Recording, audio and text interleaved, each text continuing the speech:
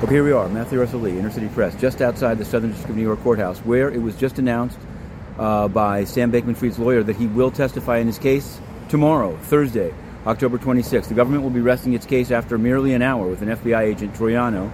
There'll be some very few defense witnesses. Maybe Pimbley won't even do it. And then Mark Cohen said Sam Bankman-Fried will testify. Now, strangely, they're saying that he'll testify the same length as Carolyn Ellison or Gary Wang or Nishad Singh, and still possibly do the closing arguments Monday.